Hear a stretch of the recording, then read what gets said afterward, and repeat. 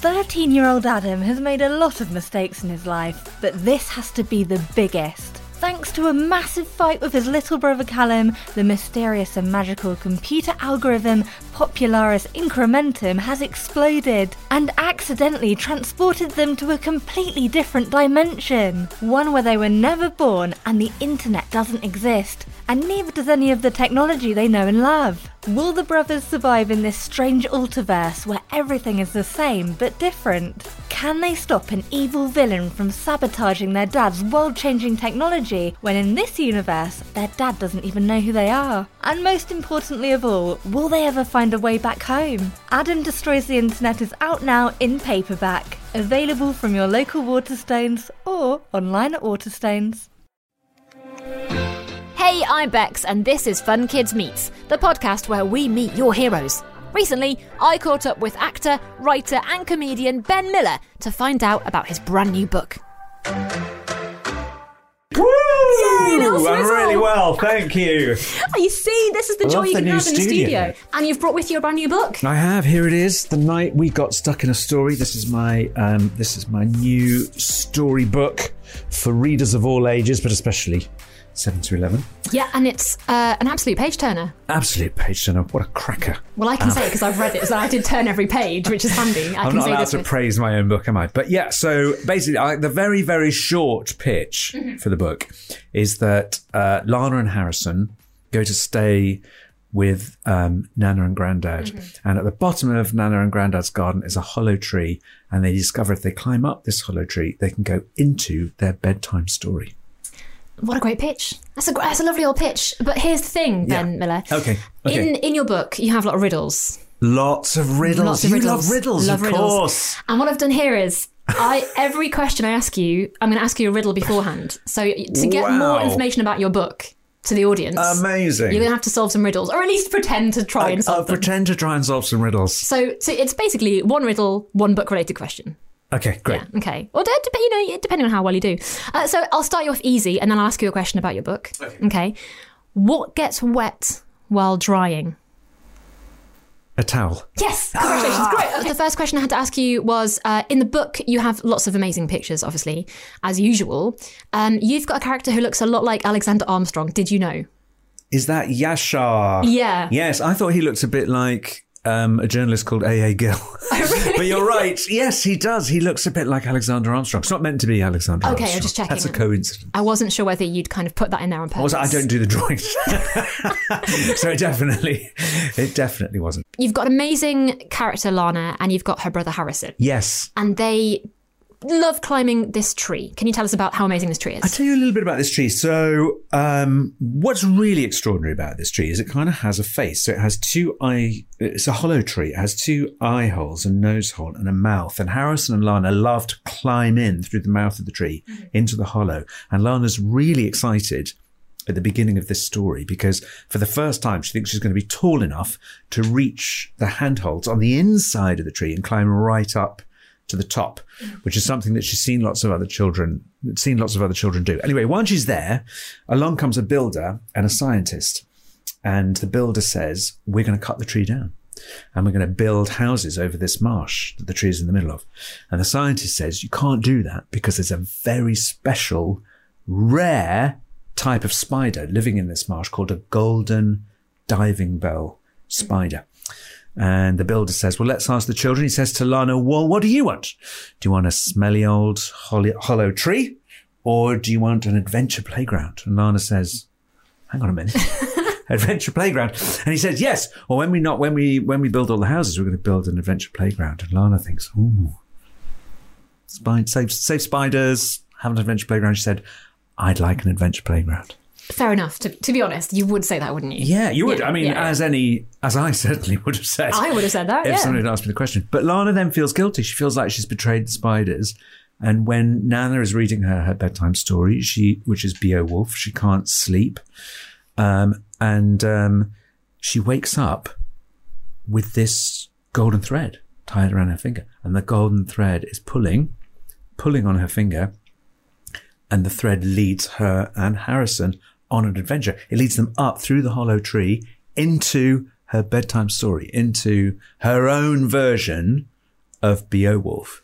But instead of the monster that you have in Beowulf, in this world, there's a spider queen who really wants to teach Lana a lesson. She wants to teach her the value of spiders. How do you feel about spiders? Oh, well, I was going to ask you this question as well, actually. Okay. But before I do, hang on a second. Oh, riddle. What has one eye but can't see? A needle. Yes. Okay. Oh, somebody knows their riddles. Oh, somebody's prepared. I'm okay with spiders, actually. My friends hate them. I'm one of the few people I know who can quite happily cup them and take them outside. Me too. Yeah, I'm fine. I'm fine with spiders. Well, I used to be scared of them. We call it arachnophobia, don't we? When we're scared of spiders. I used to be scared of spiders when I was little, and then I remember reaching an age, right, I was funny, about 10 or 11, and suddenly I wasn't scared anymore and I could pick them up. And, I kind of then started to think they're quite cool.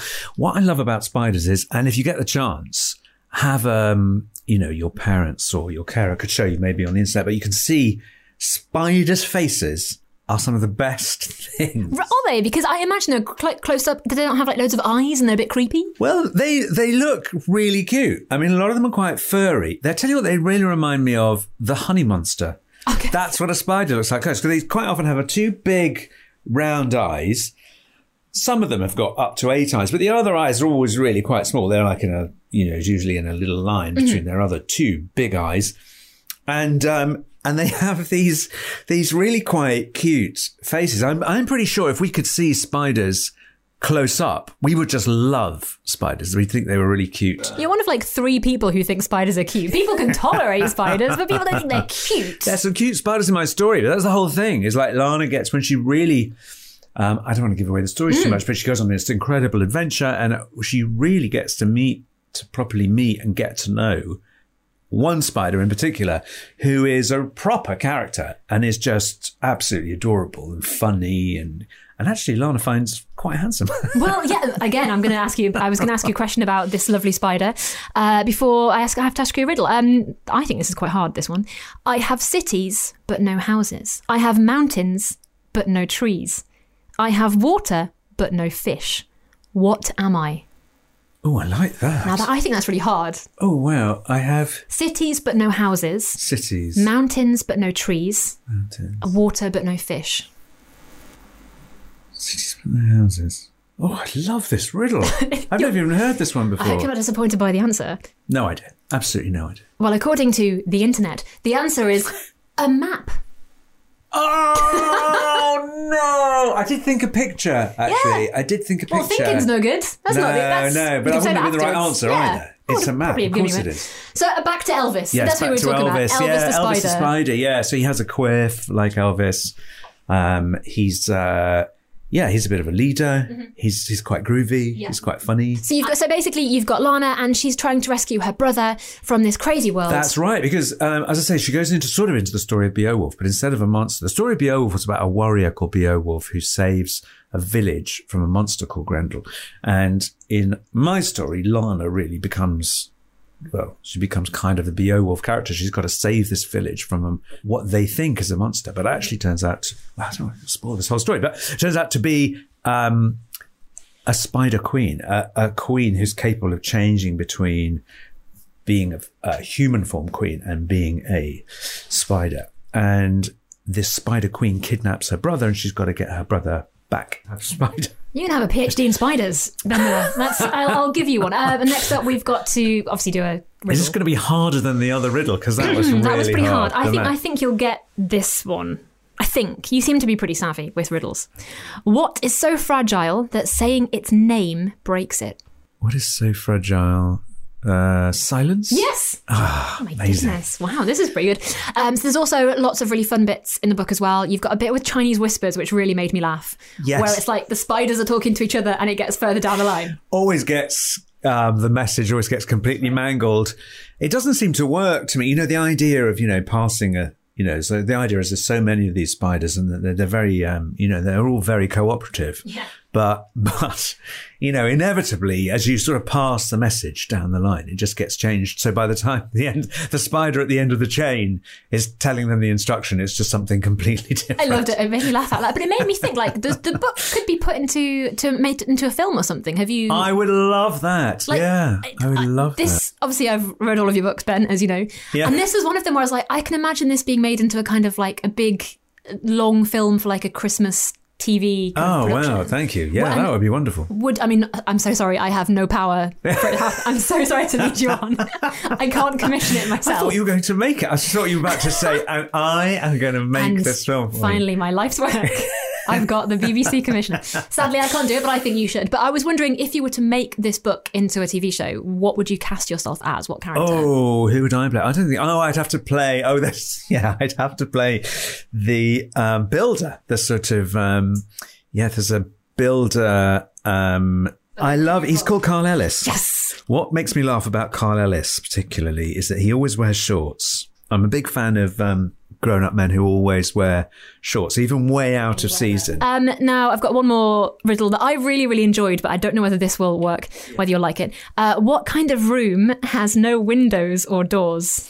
This is such a silly one, but it really made me laugh. A mushroom. Yes! Don't know why that really tickled me. I was like, yeah, big fan of that. Yes, really big fan. brilliant. Really happy with that. Brilliant. All right, then. Well, thank you so much for telling us all about your brand new book. Thanks, Bex. Thanks for inviting me. That was Ben Miller, and I love talking to him every time he comes to the Fun Kids studio. He is so much fun, and I love that he always does my quizzes as well. Now remember, if you do love this podcast, you can also listen to the Fun Kids Bookworms podcast, where I chat to lots of other brilliant authors. Go and check it out.